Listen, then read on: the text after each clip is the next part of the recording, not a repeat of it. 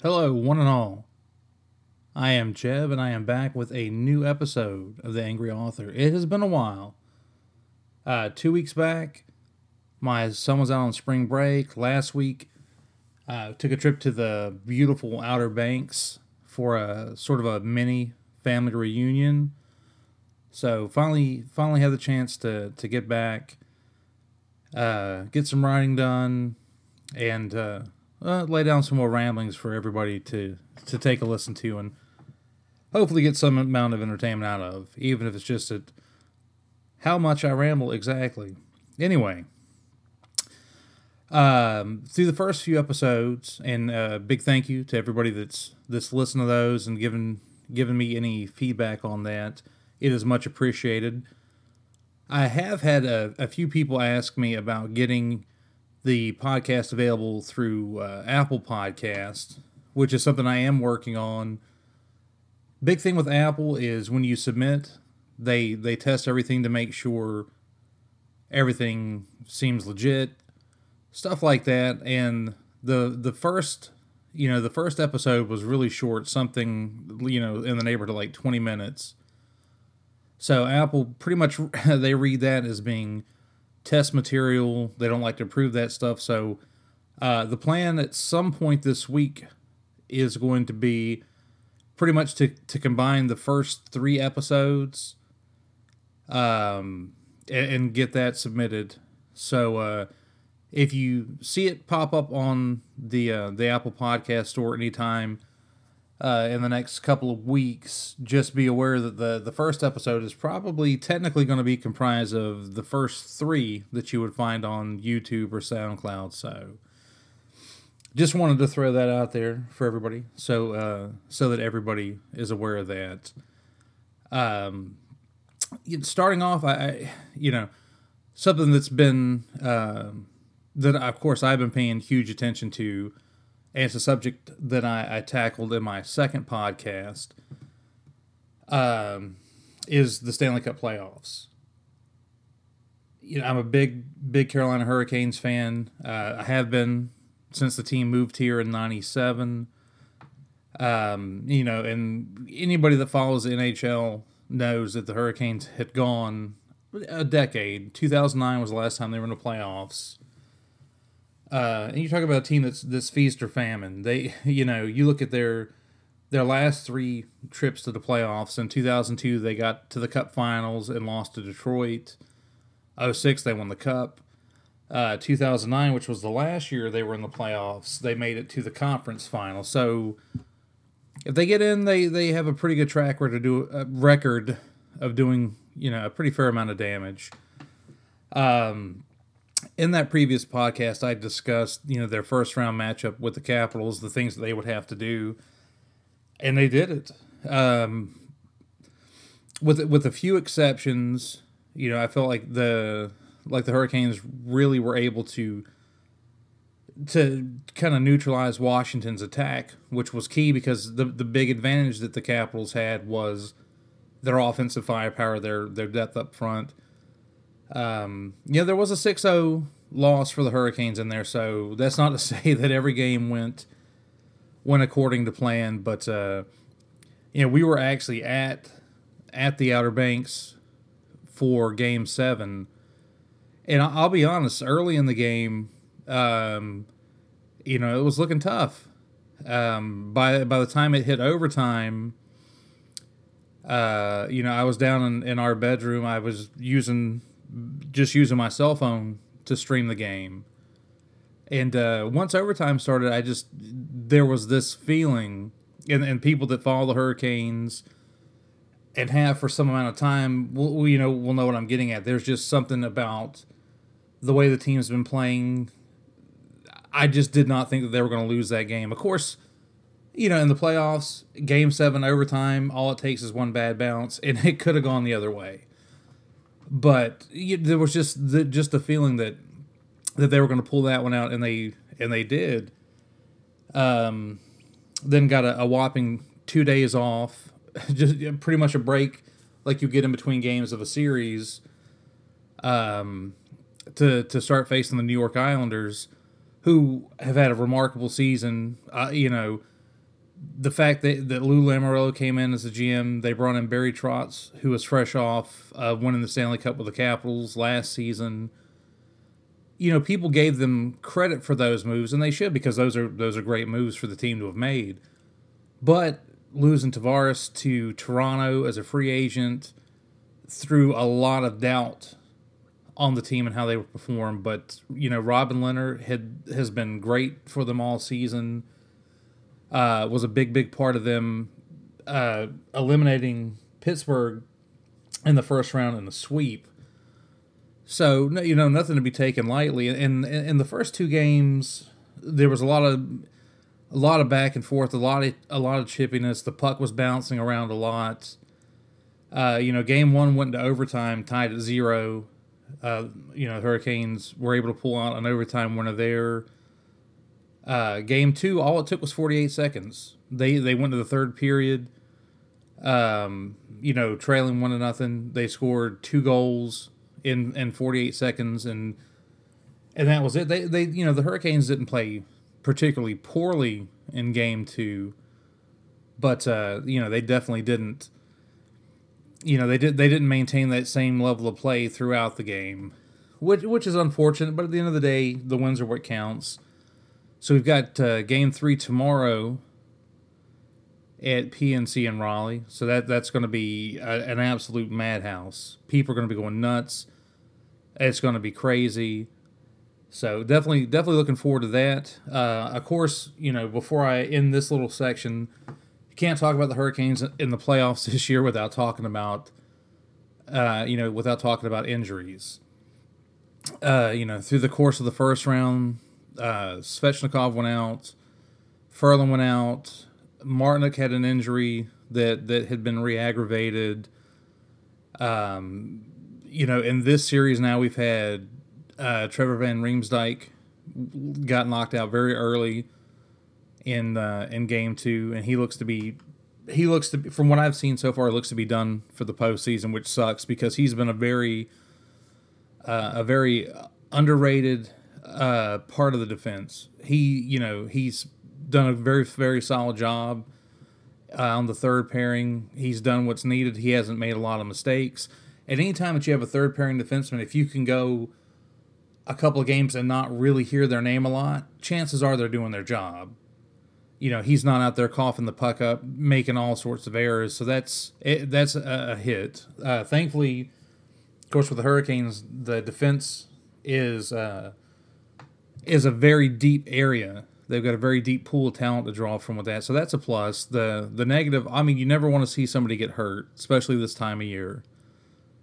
But it was early in the game, so the Hurricanes played the vast majority of that game with 5 defensemen.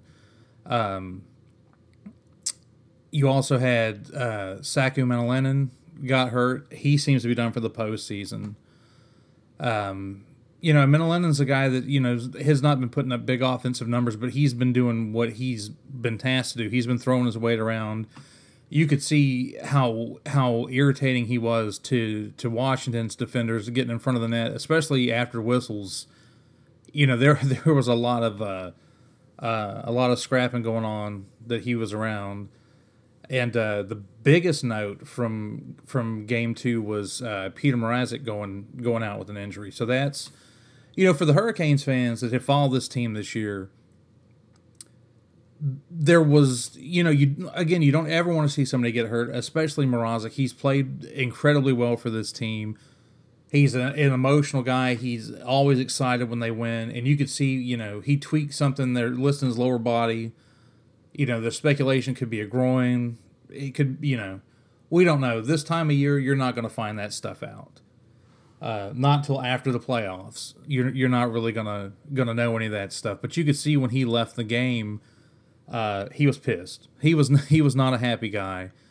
But again, for those that have been following the Canes this season, they knew that we had a backup in McElhinney that could come in, play composed, play calm, and I believe in the close to 2 periods, not quite 2 periods that he played in, he faced 17 shots and stopped everything. He did get beat for a few posts, but posts don't even count as shots. So, obviously he did his job. If they got past him and went in the net, that's one thing. They got past him and hit the post. I don't really care. I look at the results at the end of the game. Mac did what he needed to do, and he's such a calm guy. His third career, this is a guy that's been in the league for over a decade, has been around, played for different teams. Only his third career playoff game, comes in a series at a point where, yes, the Hurricanes won the first game, but it was a squeaker in overtime. Coming into another tight game, Cole not had any playing time. He hasn't played at all during the playoffs. Mrazek, got a pretty fair share of the workload going down the stretch when the Hurricanes were really working to secure that playoff spot. And McElhinney just came in and did what he does. He did what he's done for this team for the majority of the season, which is to come in, to be calm, to stop pucks. And you can't overemphasize that enough. This time of year, with such a young team, in a tight series, you've got players dropping left and right. Your starting goalies, had to leave the game with an injury. To have a guy come in that's not only stopping pucks, but is just deadpan calm, has got to help the team out. Now, of course, this team does have other veteran leadership. You don't have to look any further than the captain, Justin Williams, Mr. Game 7, winner of 3 Stanley Cups, the first of which, of course, was with the Hurricanes in 2006. And then I'm going to jump straight to this guy because he has been a beast. The Canes fans listening are already going to know the name that's about to come out of my mouth. But it's number 11, Jordan Staal. Ridiculous. He has been a horse. Down the stretch, his play picked up noticeably. In the playoffs so far, the biggest ding on him, and I'd have to look at I don't have the numbers pulled up here to look at. I think maybe his face-off game has not been quite where we're all accustomed to seeing it, but he has been strong defensively, laying clean hits, not huge open ice hits, but laying decisive hits to separate players from the puck. And when he gets in the other team's zone and along the boards, below the goal line, if he's got the puck, good luck trying to take it away from him. We've got a Chihuahua, and I can try and take a tennis ball from him, and that little bastard puts up a vicious fight. You make him, 200 plus pounds and over 6 feet tall, that's Jordan Staal. Tenacious. You are not going to get the puck away from him unless he wants you to have it. And it's been phenomenal. And this team, like I said, there just seems to be this aura around the team. Now, I'm not saying that I think that they're going to win the next 2 to close out this series. I'm not saying, what I think they will or will not do from this point forward in the playoffs. But again, those of us that have watched this team for, a considerable amount of time know what I'm saying when I'm saying that there's a feeling about the way things are progressing with them. There's not, there's no denying it. You look at the injury problems and everything else that's happened. They just man up. They keep, and I'm sorry to use that phrase. I'm not a huge fan of that phrase, but it's always next man up. They'll have somebody new come into the lineup. Maybe it's somebody that played some of the regular season. Maybe somebody that hasn't. But the team shows up and they work. And in the playoffs, that grit, that determination, that work is always going to beat skill. You cannot rely solely on skill in the Stanley Cup playoffs. If you do, you're probably not going to have a very long run unless your entire team is loaded with skill from top to bottom with few to no gaps. So it's just been, it's been something else to see. Speaking on the skill part, we've seen Teravainen and Niederreiter pick it up here recently because they've been a little quiet so far in the playoffs, much more than we would have expected up to this point. And there's been Sebastian Aho, who was unquestionably the best offensive player on this team through the season. A guy that's still incredibly young and is only going to get better. But he has struggled considerably this playoff year. You know, his first experience with NHL playoffs, and the consensus seems to be that he's battling some kind of a nagging injury, something like that. So I'm not here. I'm not going to trash him, especially after what he did for the team during the season. He's out there playing. He's trying to do everything that he can, and he's not been a liability. So hopefully he works past whatever it is that's bothering him. Because the further this team goes along, the more that they're going to need his offensive contributions. But that's my piece on that. I just wanted to follow up on that since that's something that had come up on an earlier episode of the podcast. Now, moving to the next topic is to deal with music. I'm a guy that is a big fan of. I grew up listening to rock, classic rock, hard rock, heavy metal. I listen to a little bit of everything, especially the older I get. I've kind of branched out a little bit more.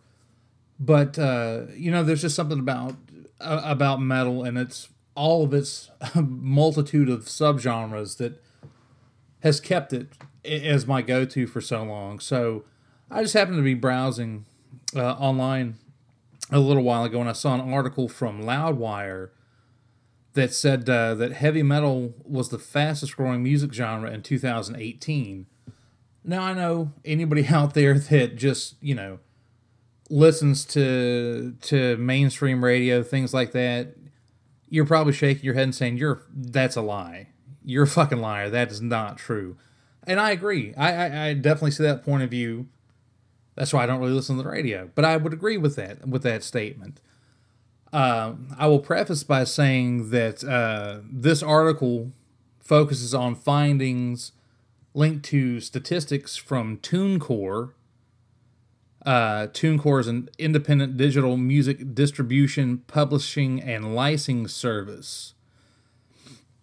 But basically, their CEO had issued a statement based on what they saw on their service. He released the top 6 most popular genres that they have featured through TuneCore. Number 1 was I'm sorry, wait, and this is going off of a percentage growth from the previous year. Just want to throw that in there. So I'm going to start at the bottom and work my way up. So number 6 is instrumental, which saw a 42% year-over-year increase. World music saw a 57% increase year-over-year. K-pop saw a 58% increase. R&B/soul saw a 68% increase. Then you get up to J-pop, which jumped 133% over the previous year. Top of the list, heavy metal, 154% increase. Now, since we've established that, this is based off statistics from this service, TuneCore, that I'm not familiar with. Maybe some of you out there are.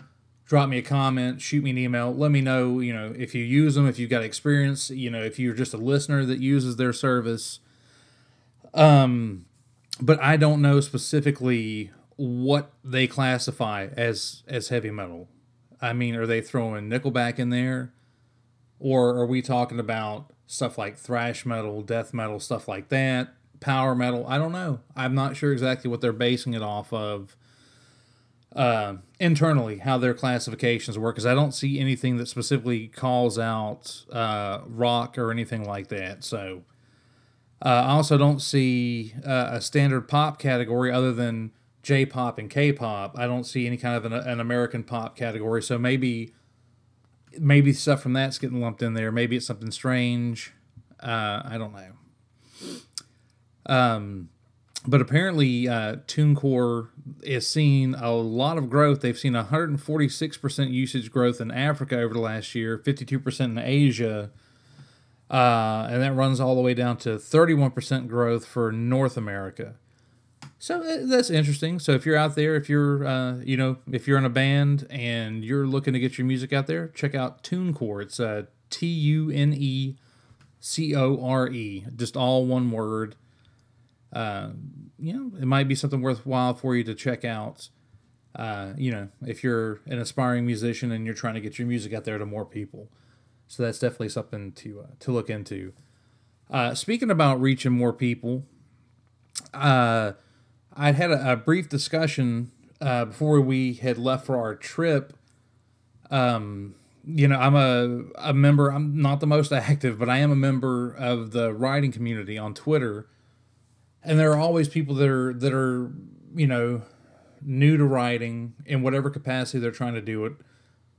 All types of age ranges, all types of genres. Looking to get more exposure, to get their stuff out there, to have their work hosted on different sites, available for sale at different places. I will preface this by saying that this is not any kind of a paid endorsement or sponsorship. This is just me speaking from experience. Because naturally, a lot of people go to Amazon. Amazon's the biggest marketplace in the world. They have their line of Kindle e-readers. You can go through, upload a book there. They have software that you can download to actually get things edited and fit down specifically for Kindle publishing. You can turn around and use that to create a paperback. So a lot of people gravitate towards Amazon, and that's that's completely fine. However, there is a company called Draft to Digital, and that's Draft, DRAFT, the number 2, and then Digital, that basically works with several platforms, including Amazon, Barnes & Noble, Apple, Kobo, and even library services and different things like that, where you can upload one copy of the book there, put all your information and everything in, put your pricing details, and then it goes through the process of publishing it to all those various retail outlets. So one of the biggest benefits with using a service like Draft to Digital, which is free to use, of course, they do keep a small percentage from the sales. Actually, you know what? I'm not sure that they actually do. Aside from what comes to you from from the retailers themselves. So I'd have to double check that to be 100% sure. Anyway, getting sidetracked. But with that, you don't have to keep track of going into Amazon, Barnes & Noble, Apple, all these different sites to track your sales, to track anything like that. It's all, you've got one sales dashboard. Everything is right there in one place. So if you are already dealing with these different sites and you haven't tried Draft to Digital, it could be something worthwhile to look into, just to save you from having to bounce around and check multiple outlets. I would definitely recommend it. I will say, if you're big on Amazon, Amazon is a little bit funny sometimes at working with outside distributors. I had actually submitted my horror, Jesus, why can I never say that? My horror anthology to Amazon, originally using Draft to Digital, and it's set for over a week, didn't get anywhere, so I canceled that out and then just went straight through on Amazon by myself. That's the first time I tried to use Amazon with Draft to Digital. Didn't go out too well, but definitely something that's worth keeping in mind. With that, for all the writers out there, definitely take a look at Draft to Digital. Plus, some people strictly look at Amazon and they're like, well, I can earn a high royalty percentage. I can earn for pages read and things like that. And that's true. You can. And like I said, I'm not going to slight Amazon at all. However, if you go through and you configure your keywords and stuff and you're getting a lot of traffic and then they change something in an algorithm and then that drops off, if that's your primary source of income, that can really throw you off. If you've got backups, there are people out there that'll go through the iBook store that use Kobo's and go through the Kobo store. And Kobo's got an agreement in place with Walmart right now. There's actually a specific Walmart page that's got the Kobo ebook stuff up there. So if you have anything published on Kobo, you can find it that way as well. Same thing with Barnes & Noble. They've got the Nook. People use that. They're looking for materials. So it never hurts to branch out and to keep it spread around. Of course, from Amazon's perspective, they have the KDP Select tier, which for those that aren't familiar, you can earn higher royalty incomes, and there are other benefits, promotions, and stuff that you can run. However, they request that for the entire time that any of your books are registered in that program, that they are not available for sale in that digital format anywhere else, any other websites, or even your own website. And of course, you can register that individually for each book that you've got. You cannot cancel it on the spot. You can take it off of, because it automatically renews for every period. You can turn that off and then just not opt back into it. But just bear that in mind, because if you do have a book registered in KDP Select and they find it online, say through Barnes & Noble or somewhere else, they can definitely drop that off there and cause you some problems. I can't speak to that directly because it hasn't happened to me. But I have heard horror stories about it happening to other writers out there. So just keep that in mind. The other thing that I wanted to touch on from the writer perspective is with audiobooks. When I was working on my first novel, same thing as trying to get the podcast on iTunes, people would ask me, oh, well, you're going to do an audiobook. And, it had kind of occurred to me, but having never done it, I had absolutely no idea how to go about it. It was actually, oddly enough, it was actually through using Draft to Digital. One of their partners led me to an ad for ACX. And ACX it's owned by Amazon. It works in conjunction with Audible, which is, I'm pretty sure, the biggest audiobook retailer that there is. Apple might be up there with them, but, it's all pretty close. But the good thing is with ACX, you can do an exclusive distribution arrangement, which basically means that you can't sell it on your own, but they'll automatically list it through Audible, Amazon, and iTunes. So right off the bat, you've got the three biggest markets with audiobooks. Now, if you don't like the exclusivity part, you don't have to opt in for that. And then likewise, if you're like me, if you're an indie author and you don't just walk around with, $100 bills falling out of your ass every few seconds, you can actually submit an audition script, and then a description of the narrator. If you're looking for a man, for a woman, an age range, any type of accent, certain types of delivery, depending on the material. But once you get that done, you can actually set it as a royalty share, which basically, say you make $10 for every audiobook that you sell, $5 goes to you, $5 goes to the narrator. So that way, if the narrator, obviously if they're looking at that type of project, then they're okay with a royalty share setup.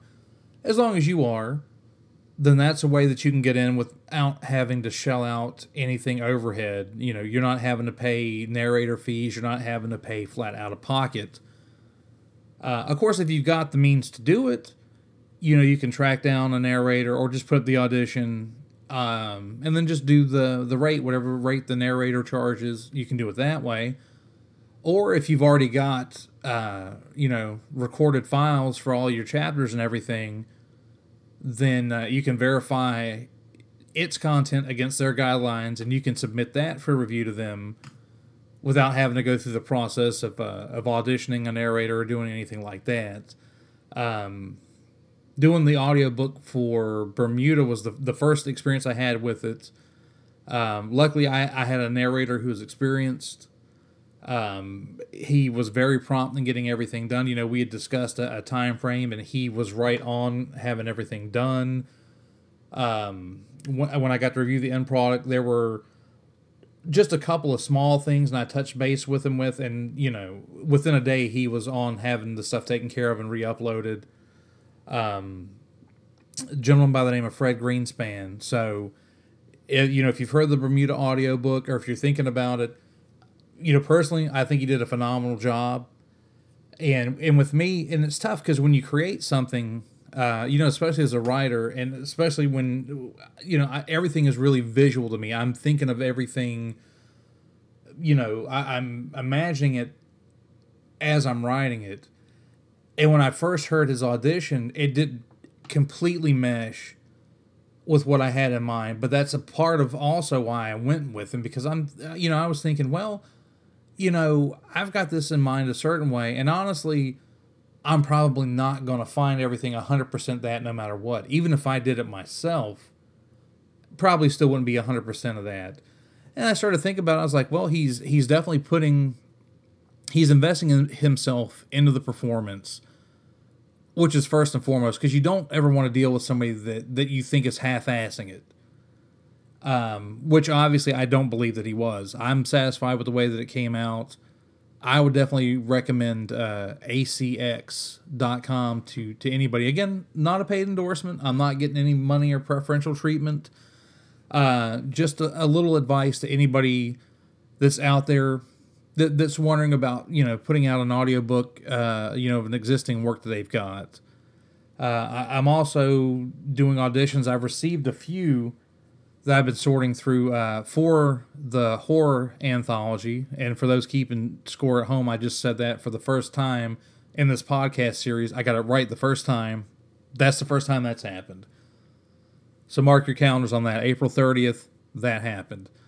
But I'm working on getting the horror anthology done as an audiobook. I would do it myself, but, you know, through the course of a day, trying to get stuff written and things like that, even though it's a novella, I just don't really have the time to get it done the way that I would like to. And it'd be the same as me writing a manuscript. I'm going to sit here and agonize over the smallest things for about 5 years, and it's never going to get done. And nobody's ever going to see me, and my son's going to be like, where the hell is my dad at? He's been gone for 5 years. It's just going to turn into a mountain of shit. So I'm putting it out there for the professional narrators, you know, to try out, to take a look at the audition script, see if they like the material, if it's something they're interested in, and then, you know, just move it along from that point. I'll let them do what they're good at, and I'll do what I at least think that I'm somewhat good at, which is just sticking to the writing and getting all that taken care of. So, you know, just two pieces of advice from somebody that's gone down those roads before. You know, if you're a writer, no matter what age, no matter what experience level, you know, if you're publishing ebooks, consider Draft to Digital if you have not already. Gives you access to multiple online storefronts through one dashboard, a single upload of the document file. You're not having to check up on however many different sites that you sell through. And then if you want to produce an audiobook for any works that you've got, visit acx.com. They work, like I said, they'll upload it through Amazon, Audible, and iTunes. So the three biggest markets for audiobooks you'll be set up on. And it can be done in such a way that you're not paying anything up front, you know, that it can just be drawn directly to the narrator, you know, their share of the royalties. So you want an audiobook done, if you've really got something written and you really, really want to have it in audiobook form, but you don't like your voice, you don't think that you can do it, you've tried and you've had problems with it, or, I mean, you just legitimately, like I said, you just might not have the time. Check out ACX. You know, you've got nothing to lose except a little bit of time. But I will say that it was a kick for me, the first, you know, hearing somebody that I don't know read stuff that I've written. It was just a kick. You know, not an ego trip type of thing, but it's just like, wow, so that's what this crazy shit that I write sounds like when somebody else says it out loud. Okay. So it's definitely an interesting thing to keep in mind. Moving along from that, um, one thing I've pretty much abstained from discussing by and large, both here and on social media, is politics, and that's by and large because both sides have a tendency to piss me off. I don't like hypocrisy. I don't like blatant lies. And I really am not a fan of the idea of a career politician. I just don't. I don't trust that. And what I'm about to get into, it really only grazes the outer edges of politics. But it encompasses something that's fascinated me for a very long time. And, there's a big push worldwide to cut down on carbon emissions. And regardless of what your thoughts are on that, on any of this other stuff, it's something that, a lot of people are giving a lot of serious thought and a lot of serious discussion to. People are always looking at renewables like wind and solar. Unfortunately, those do have their own drawbacks. One of the big things that's getting pushed in lieu of all of that is getting back to more of a focus on nuclear power.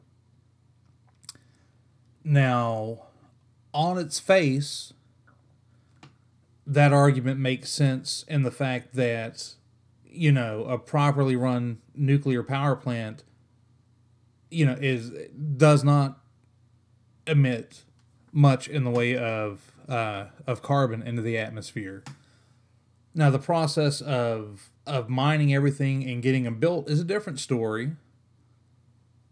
But the operation of the plant itself is not churning out smoke. It's not churning out what we typically think of when we think of plants and factories pumping out pollution and black smoke and stuff like that.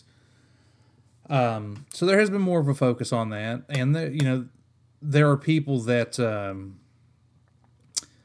of course are opposed to that idea, and it's a really nuanced subject to get into.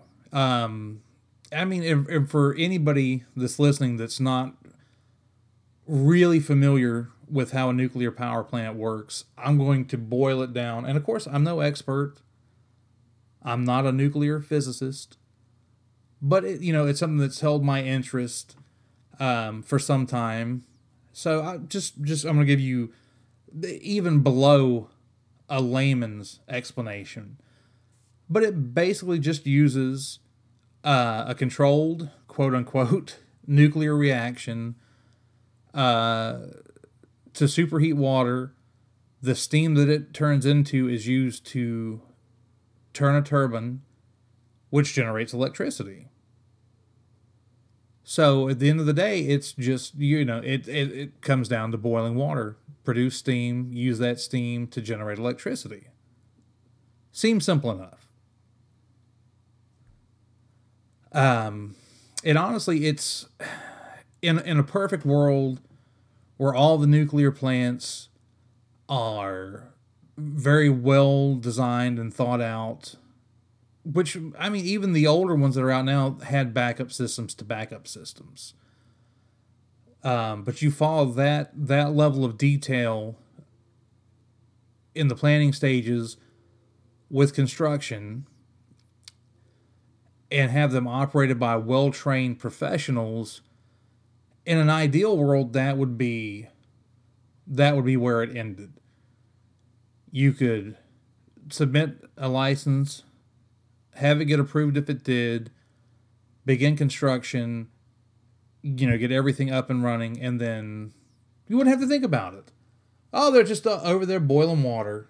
Nothing to worry about. They're making electricity by turning water into steam. No big deal. Even in a best case scenario where everything consistently goes right, there's no machine error, there's no human error. The big question remains of what you do with the waste. Once the fuel rods are exhausted enough that they can no longer adequately be a part of creating that chain reaction, they're stored. Most plants, they're stored in cooling pools. But then what happens when those become overrun or where it's time to move them out?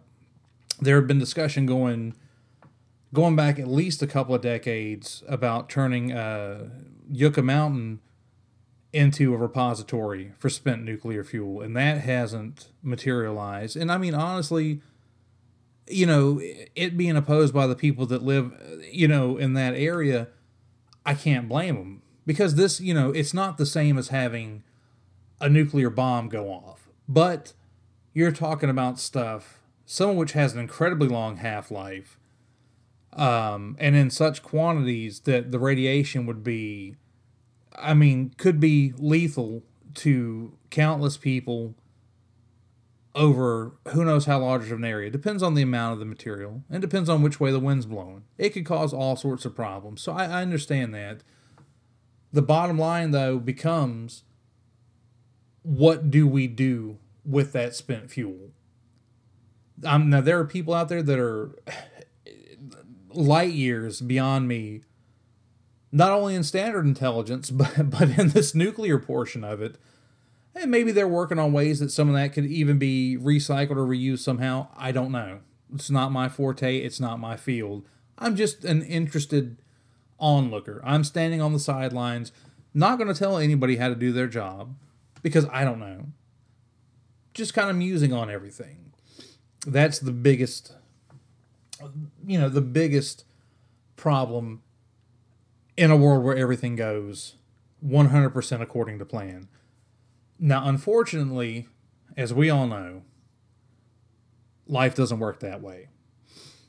In this country, just over 40 years now, as a matter of fact, I believe the 40th anniversary just passed within the last week or so, was the partial meltdown at 3 Mile Island. Of course, 3 Mile Island is a small island located in the Susquehanna River in Pennsylvania. I've actually been past the plant. I've got family in the southern part of Pennsylvania, and I've been up to Harrisburg and Hershey numerous times. And when you can see the cooling towers, I haven't really been up close to it. But I've seen it, and it fascinated me because I knew a little bit at the time about what had happened there. And, of course, shoot me a comment if I'm wrong, but my overall understanding of what happened there was, a faulty valve. At the end of the day, a faulty valve is what started everything. I'm not going to say an unnecessary part, but a small and relatively inexpensive part of the cooling system failed, and the reactor, the plant on its own started to do what needed to be done, but it was human intervention that exacerbated the situation. And of course, once again, that's not me pointing the finger at anybody, because it's one thing to know, okay, well, in this type of situation, the plant is going to run itself. It's going to correct what needs to be corrected so that the whole thing doesn't blow up. That's one thing to know that. But if you're a thinking human being in the control room of a nuclear power plant, and you have got alarms blaring all around you, lights flashing and things like that, your first instinct is not going to be just to sit back, kick your feet up on a desk, and drink some coffee. You're going to be like, what the fuck is going on? This is bad. What do we need to do? Unfortunately, their reaction was the wrong reaction.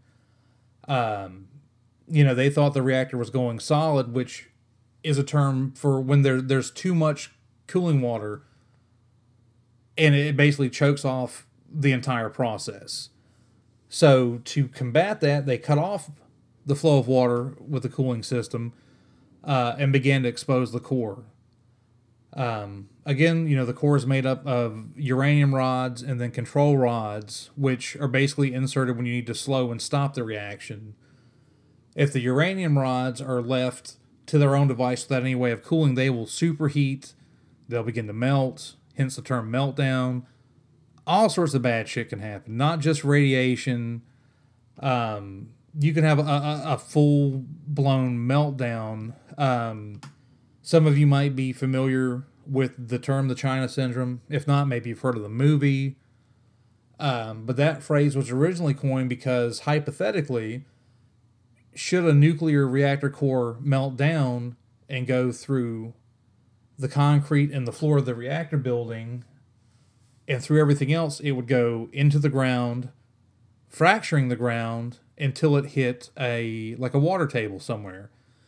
In which case, steam would go out in all directions, could pop up in driveways, down the street, in fields, and there would just be plumes of radioactive radioactive steam just shooting up like geysers, like Old Faithful coming out of the ground. And then when you factor in that 3 Mile Island sits in the middle of a river that serves a pretty fair portion of the state of Pennsylvania, you can imagine what might have happened had something like that come to pass. So it was something that went on for days. It wasn't just like a one and done thing and it's okay, well, this is what happened, we got it taken care of. No. It went on and on. There was so much confusion that President Carter actually sent a high-ranking member of the NRC to oversee, basically at first to get in there and give his on-site assessment to what was happening, so that information could be relayed to Pennsylvania's governor, back to President Carter, so there was no taint from the power company that owned the plant, because up to that point, the spokesperson they had, which was from the power company, was kind of combative, kind of defensive, and it was not a good look. Not a good look for anybody, especially when you've got reporters and civilians that are wondering, is this plant that we were told was safe? Is it about to explode? Are we going to die? And people were learning with radiation there, it's not, you don't just see some mystical green cloud floating toward you and you're like, oh shit, get in the car, we've got to get the fuck out of here. If it's strong enough, a lot of people report, like a metallic taste, and you can kind of smell it a little bit. But I mean, honestly, if you're not paying attention for it, you would probably never notice. And it goes through your body, it goes through your cells and your bones and everything. It can cause cancer, it can cause mutations in DNA. Not even to mention when you get into radiation sickness, when you're talking about vomiting, internal organs cooking, radiation burns where your skin's basically burning from the inside. It's not a pretty sight. It's not something that anybody wants to think about. And for the people in, Middletown is the town, I believe, where the plant is located, and there were towns directly around it where all these people were, they were kind of hanging in the wind for the better part of a week, wondering what the hell is going on, what's about to happen. And it's, according to a lot of people after the fact, the plant was, the reactor and its self-preservation systems were well on the way to making sure that what almost happened didn't happen, and that the human intervention is what caused it to get to the point that it did. The bottom line is it happened. I mean, yeah, 40 years, it's longer than I've been on the earth, but at the same time, that's really, when you look at the technology and stuff like that era moving through, it wasn't that far back. It's not like it was in its complete infancy and something like this happened. But that was in, I believe, April of 79. A few years later, they actually were able to send a robotic camera into the reactor to get a look, and they saw that indeed there had been, a partial meltdown. So, I mean, it could have been infinitely worse than what actually happened. I mean, they still, nobody really seems to know for sure exactly how much radiation escaped, where exactly it went, or what the long term side effects were. There are quote unquote official studies that haven't linked any deaths to it at any point.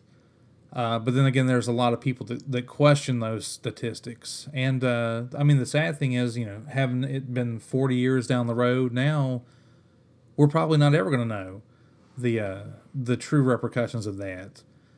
But thankfully or not, depending on how you want to look at it, that's the worst it's gotten for us here in the United States. 7 years after that, there was an accident that was far worse and had far larger implications for a greater area. And that, of course, was the V.I. Lenin power station, better known to most as the Chernobyl power station. It was in the spring of 1986. They were running a test,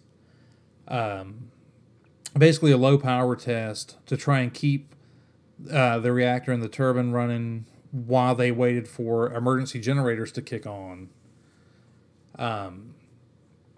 Things started to get out of control. And with a nuclear reaction, it does not take, when you're talking about a chain reaction of that type, it doesn't take long for things to start to get sideways. And it seems that one of the control room operators hit a master control to drop all the control rods, which I believe in that reactor were graphite rods, which basically slow down the nuclear reaction until it can be brought to a stop.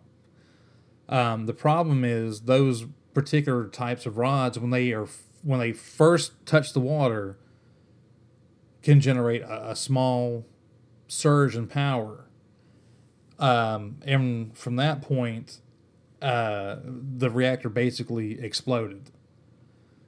And one thing to note is like 3 Mile Island, and then all the other nuclear plants in the United States.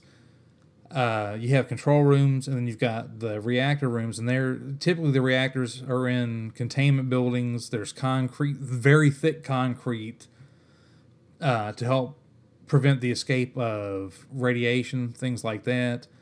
So generally they're pretty secure. The Chernobyl plant, not so much.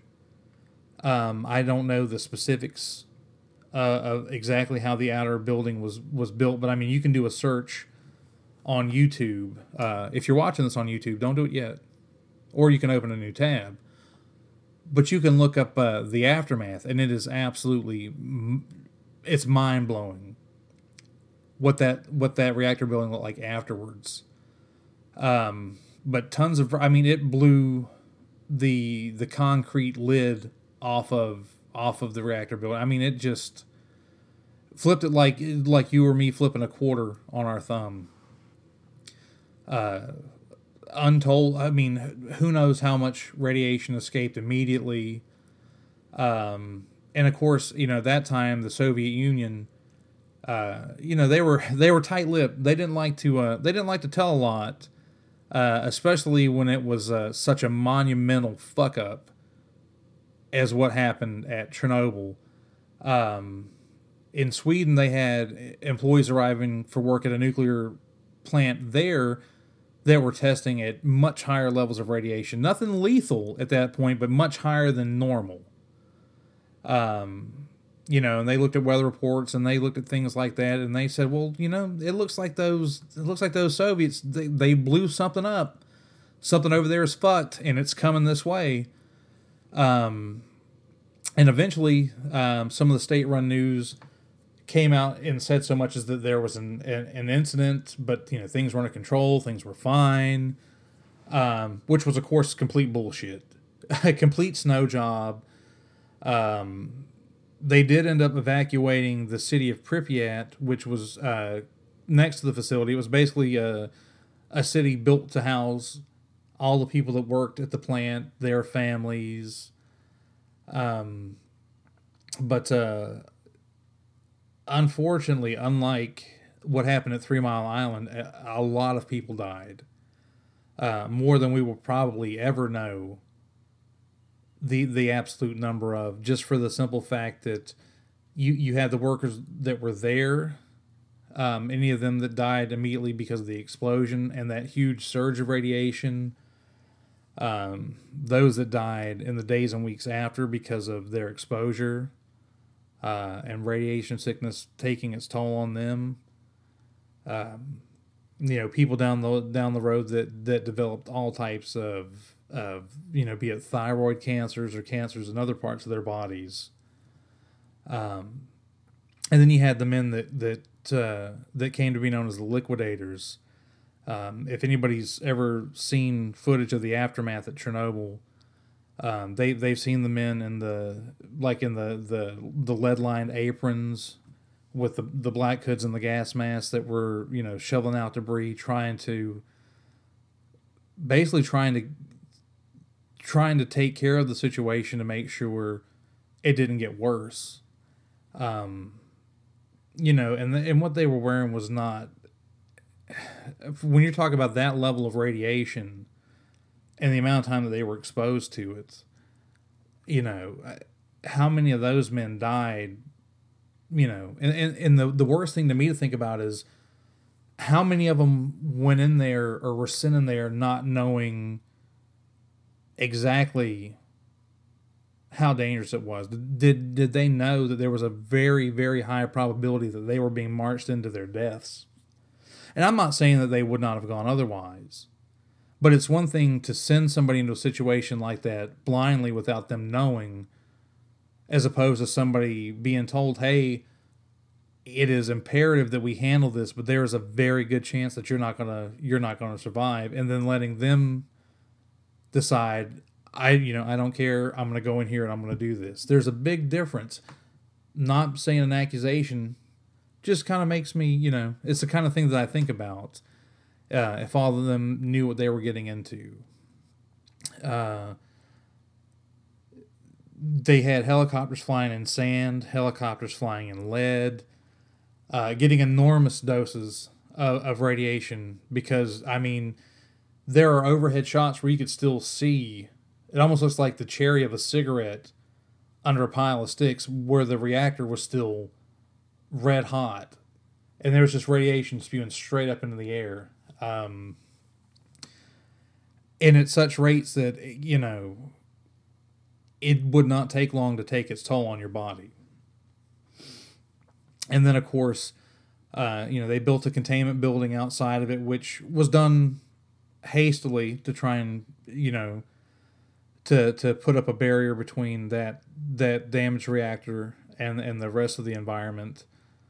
And there's since been a movable, much more well-designed piece built for it to be more of a long-term solution. But a terrible situation.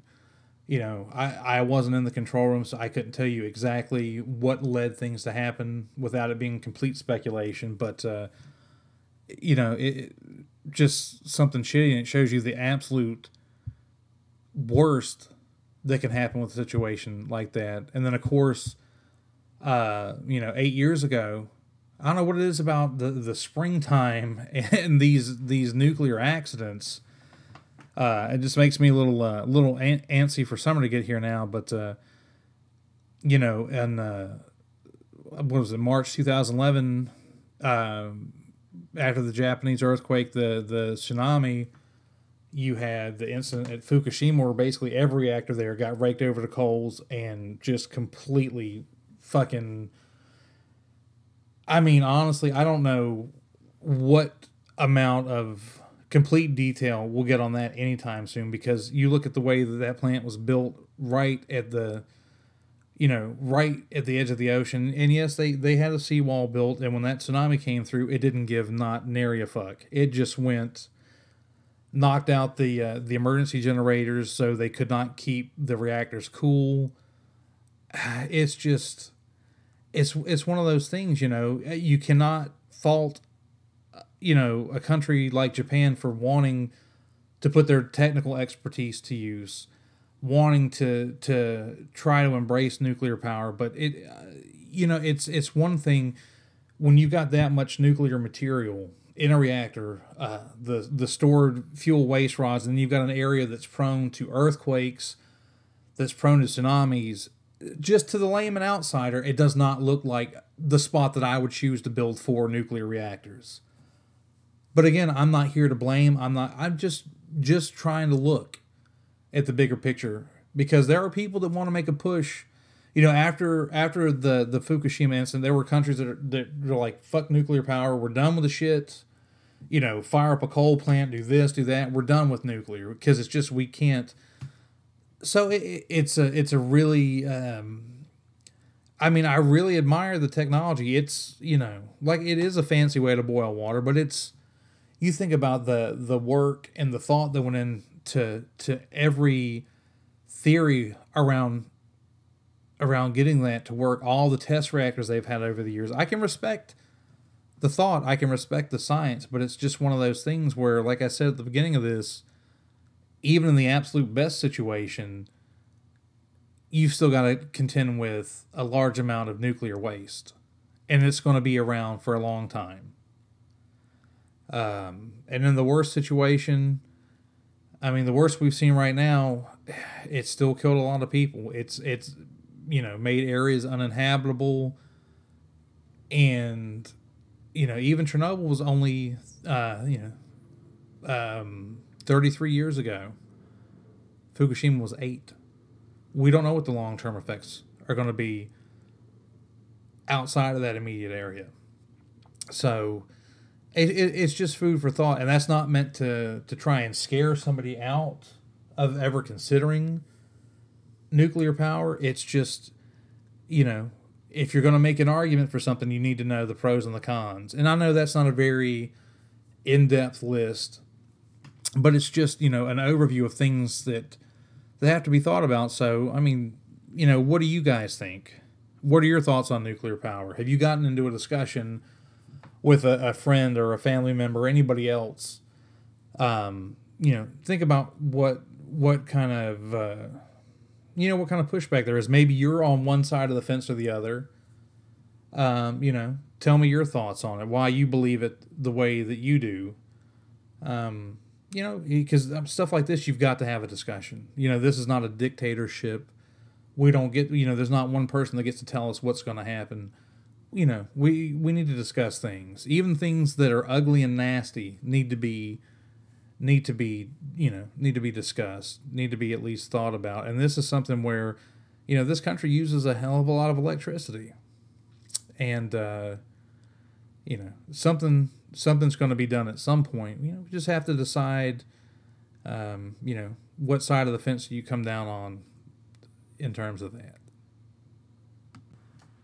The last thing, at least I think the last thing, last topic I want to get into is a story that broke actually while we were at the beach last week. And that is the the I-70 crash outside of Denver that happened Thursday of last week, that left 4 people dead. And if you've seen any of the video of it, it was terrifying. The thought of an out of control truck plowing into a group of cars like that, it almost seems like a miracle that the amount of casualties wasn't higher than what it was. Of course, I'm thankful that it wasn't. And, my heart aches for the families of those that lost their loved ones in this situation. I took extra note of this accident because I've got family in Colorado Springs, in Denver, in different areas out there. One of which is my aunt, who was actually at the beach with us. When we saw the breaking story on this. And of course, there'd been a lot of speculation about what could have happened. But what caught my eye this morning is a news story from the denverchannel.com. And the headline states that the company that the truck driver that caused the accident works for has got past federal violations for brakes as well as the English proficiency of their drivers. So the first part of that, obviously, with the brakes, is the fact that it's not something that can be taken lightly, because trucking is a huge part of this nation's economy, getting goods moved around. And if you've got a company, and I don't know anybody that works there, I don't know any of the ownership, but when you've got a company, and granted, this is a small company, it says that they employ 5 drivers and 5 trucks. So it's not a huge company, but if they have flaunted regulations regarding safety in the past, I think this is going to be the end of them right here, because you can't, even if you only run 1 truck, if you don't take the time to make sure that the vehicles that you're putting on the road, the trailers that are being utilized, and I know depending on how your setup is, you might be hauling trailers that belong to a third party. I understand that portion, but at least from the truck standpoint, you've got to make sure that things are up to snuff. Now, this particular stretch of I-70, I am not familiar with. However, the article does say that over the past 2 years, the company that employed this truck driver were hit with 30 safety violations, including those for brake issues and drivers having a weak grasp of English. Now, some people might be saying, well, what the hell does that have to do with it? Well, if you're coming up into a major populated area, and depending on the type of road and where it's at and what kind of grade that it is, there might be signs that indicate specific things directed at truck drivers. And if the driver doesn't notice those or is not sure exactly what those signs are telling him, they're not going to be able to follow what's on that sign. That's not saying that that's the driver's fault, but the company shouldn't be putting people in a situation where they're being set up to fail. And that goes for any country. If you're in Brazil and you can't read Portuguese, and there's a sign on the road in Portuguese that tells you better check your damn brakes, there's a brake check right here, anything that's safety related regarding that, and you can't read it, you're going to have a bad time. You're not going to be set up to do a good job. And then with the brake part, who the hell knows what the rationale is behind not taking care of what you're supposed to take care of. Now, was the driver being reckless?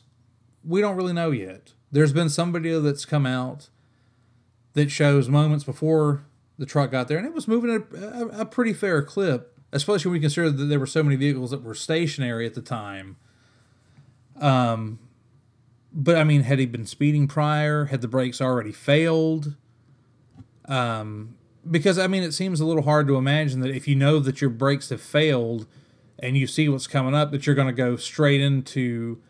And granted, I don't have his point of view, what he saw, but, you would think that if you were being completely attentive, you wouldn't go straight for a cluster of stationary vehicles.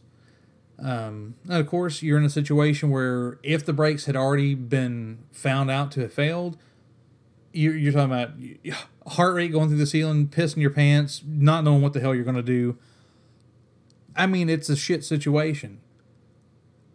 And the fact that this company has averaged 15 safety violations a year over the last 2 years doesn't look good on them. Doesn't look good at all. And unfortunately, we've got 4 people that are, they didn't get to come home that night. Their life was cut off right at that point. And, that's the kind of shit that pisses me off if it comes back that this was another situation where this company was lax on the rules. You know, a regular accident where nobody gets hurt is one thing, but when you're talking about people losing their lives because of laziness or just being fucking cheap, that's the kind of shit that we cannot abide by. And when I say we, I just mean people. I don't give a shit what party that you're affiliated with. I don't give a shit what any of your beliefs are. This is the kind of thing that cannot be tolerated. If people flaunt the rules, they've got to be held accountable. You don't have a right to own a business. If you own a business and you keep fucking up and people die, guess what? That's it for you. That's not just giving somebody food poisoning. That's not selling, a hamburger made from beef that maybe it might have gone out yesterday, but we'll kind of see. Not that you should be doing that shit. If anybody's listening to me thinking about doing that, don't fucking do that. But when you're talking about putting a several ton projectile filled with diesel fuel on a crowded interstate and the brakes aren't working properly, what the fuck are you doing? That's not something that you can excuse. You know, I want to be hesitant to come out and start swinging the blame stick around, but 30 violations over 2 years, including brake violations, and then you have an issue where a truck looks like it was a runaway, sped into a group of barely moving vehicles and caused this catastrophe. It's kind of hard to see it any other way. I mean, there's not... I don't see a whole lot of gray area with this right now. You know, beforehand it was one thing. Who knows what might have happened? But then you see that the company that owned the truck has just been, piss in the wind when it comes to being safe. Definitely not a good look for them to be in at all. And I've got friends and family that drive and have driven, big trucks and things like that. And in my experience, I've run into some real stupid fucking dipshits that drive trucks. They don't seem to pay attention to shit. And they are worse than people in a station wagon or in a hatchback, because their vehicle can do a shitload of legitimate damage. Having said that, usually when I see a big truck on the road, in my personal experience, I know it's anecdotal, so it doesn't mean shit in the grand scheme of things. Typically, they're some of the more cautious drivers. If they see a slowdown, they're going to slow down as far ahead as they can because they know that they're pulling a lot of weight and they need room to stop. Most of the ones that I've interacted with on the road don't just blindly change lanes. They try to play by the rules because they know that their life is at stake. Theirs and, just about everybody else around them. In a situation like this, I mean, we don't know what part exactly the driver played at this point, but it's looking more and more like the company he worked for didn't give a shit, didn't care. I don't know how severe these previous 30 infractions were. Obviously, they weren't punished enough, depending upon what the infractions were. I can promise you their asshole's going to be hurt after this one. There's no way around it. I mean, to put your employee and everybody on that road, because this could have happened. I mean, granted, there were other situations going on in the area that caused the traffic to slow down, but I mean, you think about all the other places this truck could have gone through where something like this could have happened. Maybe it would have been worse. Maybe it would have been a minor incident in another spot. Doesn't make a difference. You don't put a vehicle on the road like that if it's not roadworthy. And I've got a feeling their maintenance records are already getting checked. They're already being gone over with a fine-tooth comb. And, if something's missing, if something doesn't pass the sniff test, they are fucked. And they should be. If I ran a company like that and something like this happened on my watch, I would expect the full brunt of everything to come down on my head. And that's the way that it is. That's why I do this. That's why I write. Because the damage that I can do is pretty minimal compared to a lot of things. So it's just, it's tragic because, had things been done properly, this would not have happened. And I know that bad shit, tragic shit happens all day, everywhere, all over the globe. That doesn't mean that you can't give a shit about something like this. And I absolutely despise when people try to, oh yeah, but what about the so-and-so and the blah, blah, blah. Okay, that's bad. This is also bad. They don't wash each other out. You can think about more than one thing at a time. Granted, some of the people that say shit like that probably are incapable of thinking of one thing without it having to push something out the other side of their fucking brain. But that's a discussion for another day. As for this day, in sunny Greenville, North Carolina, I thank you guys for joining me again, as I always do. I hope the rambling didn't affect you too much in a negative way. And as you can tell, I'm getting to the point more where I'm going to try and branch out on different things per episode and not try to pinpoint it on one small thing, which, I mean, it seems like common sense. If you're going to do a podcast and you want an episode to be more than 20 minutes, you're either going to have to run one thing into the ground or, you're going to have to talk about a few things. So bearing that in mind, like I said, over the next couple of weeks, keep an eye, if you're an Apple user, keep an eye on Apple Podcasts, because I'm going to try and get the first 3 episodes condensed into one so I can get that submitted there. I really have no idea how in the hell long this one is, so we'll find out soon enough. If you're watching, well, quote-unquote watching, on YouTube, leave a comment, your thoughts on anything we discussed, be it music, be it publishing or audiobooks, the whole thing with nuclear power, the crash in Colorado last Thursday, or, you got something that you would like to hear discussed here, shoot a comment. Same thing if you pull up on SoundCloud. There, okay, I can talk. Leave me a comment there. My email is jebbohn@gmail.com, so you can shoot me a line there if you can think of a topic that you want to hear discussed, your thoughts, things like that. The reminder, as always, if you swing by my website, which is jebbond.net, you can sign up for my mailing list, get my every month or so email newsletter. But if you sign up now, you will get a free download for an ebook copy of my horror anthology novella titled Random Synapse Misfire. It's got three shortish stories, one of which is called The Night Ferry, which, interestingly enough, took place on one of the ferry routes that we took while we were at the beach. Thankfully, no fucked up shit happened to us on that journey. But, feel free to stop by there.